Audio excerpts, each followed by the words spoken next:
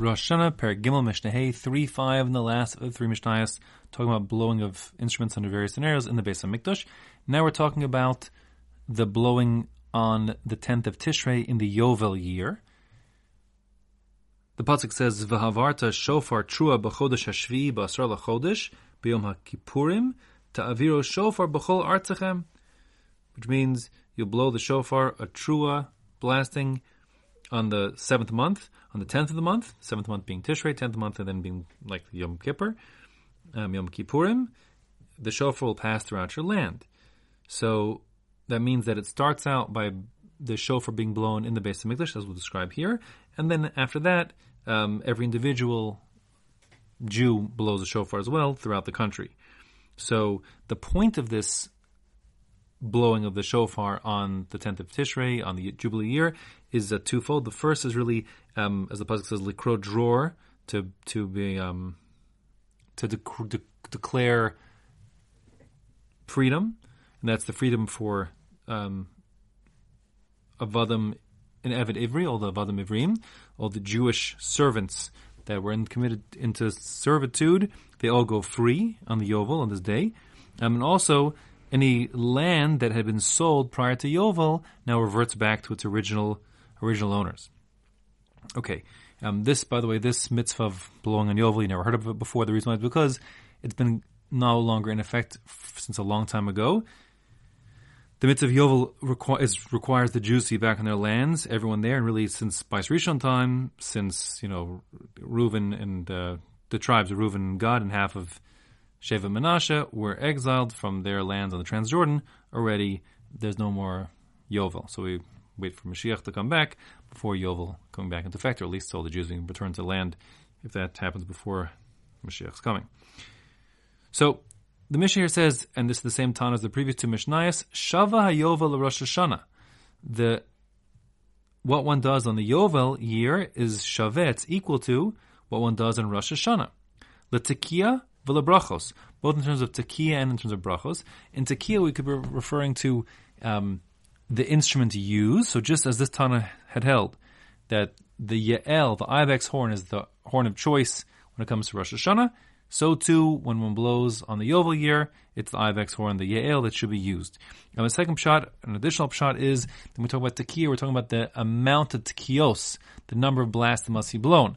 Later on in the Masechta, we'll discuss how things play out today. We have lots of blasting going on in the shul on Rosh Hashanah, I know. But essentially, you need 3 blasts of 3, or 3 sets of 3 blasts, maybe better saying it.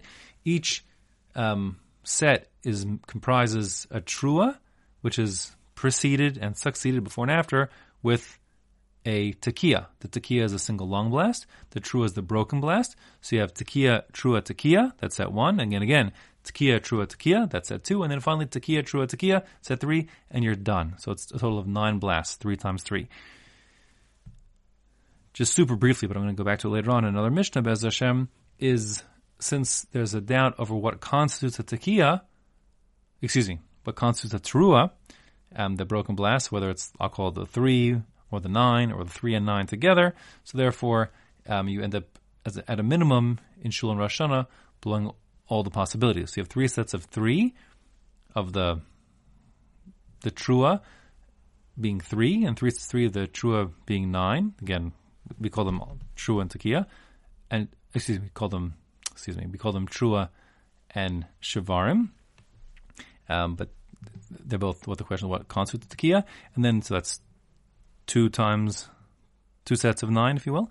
Then there's a third set, which is where we blow both the 3 and the 9 blasts together, both what we call a tekiah and a shavarim together. A trua and a shavarim together. I'm sorry. And that being the case, those are 3 sets of not 3, but 3 sets of 4, because it's preceded by tekiah, ends with the tekiah, and then you have both a trua and a shvarim in the middle. So that's a total of 3 times 4 is 12. 12 plus the other 2 sets 9, 18 gives a total of 30. So 30 blasts are really the minimum to get all the possibilities in. Okay, but in any case, that same story, whatever we said about Rosh Hashanah, however it applies, will also apply to what blowing is going on in the Yovel year. That's what it means here, second pshat, and what it means that they're shava and tekiah.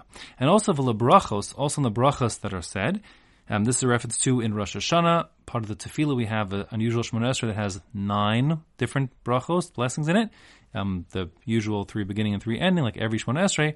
But here you have 3 in the middle. Those 3 in the middle referred to as Malchuyos, Zichronos, and Shofros. So you have those same 3 in the middle, and another, for a total of 9, that we pray on the Yom Kippur of the Yovel year. Fine.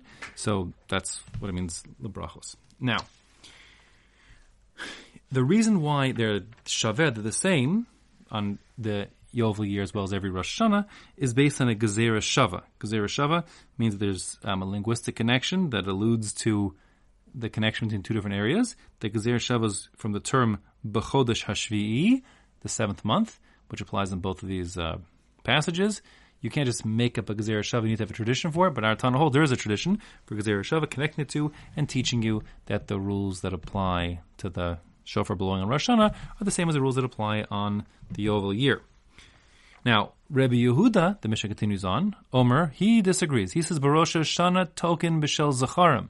He says, no, the proper animal to be the source for your shofar on Rosh Hashanah should be, our zacharim should be a ram horn, not a yael, not an ibex horn. The reason why is because the ram's horn is, as we said, kafuf. It's bent over. And he says that is the proper mode and posture one should take when he approaches Rosh Hashanah, being submissive, in submission. And so that's Rosh Hashanah. And he says, Yovel b'shel Ye'elim. He says, Rabbi Yehuda says, for the Yovel, you do use the Yael horn, the ibex horn, because he doesn't have a tradition of the Gezerah Shava. Since there's no Gezerah Shava, there's no reason to connect Rosh Hashanah to Yovel year. And then he says in the Yovel year, there's no issue of submission. To the contrary, when you're blowing to release the slaves, so the slaves should hold their heads up high in freedom. You're being koreh dror. And that being the case, so the appropriate symbolic horn to use would be the horn of a Yael, a long, straight horn. So Rabbi Yehuda disagrees on both points. Now, the halacha l'maisa is not actually like either of these 2 shitas. There's a third shita brought in the Gemara. That's the shita of Rabbi Levi.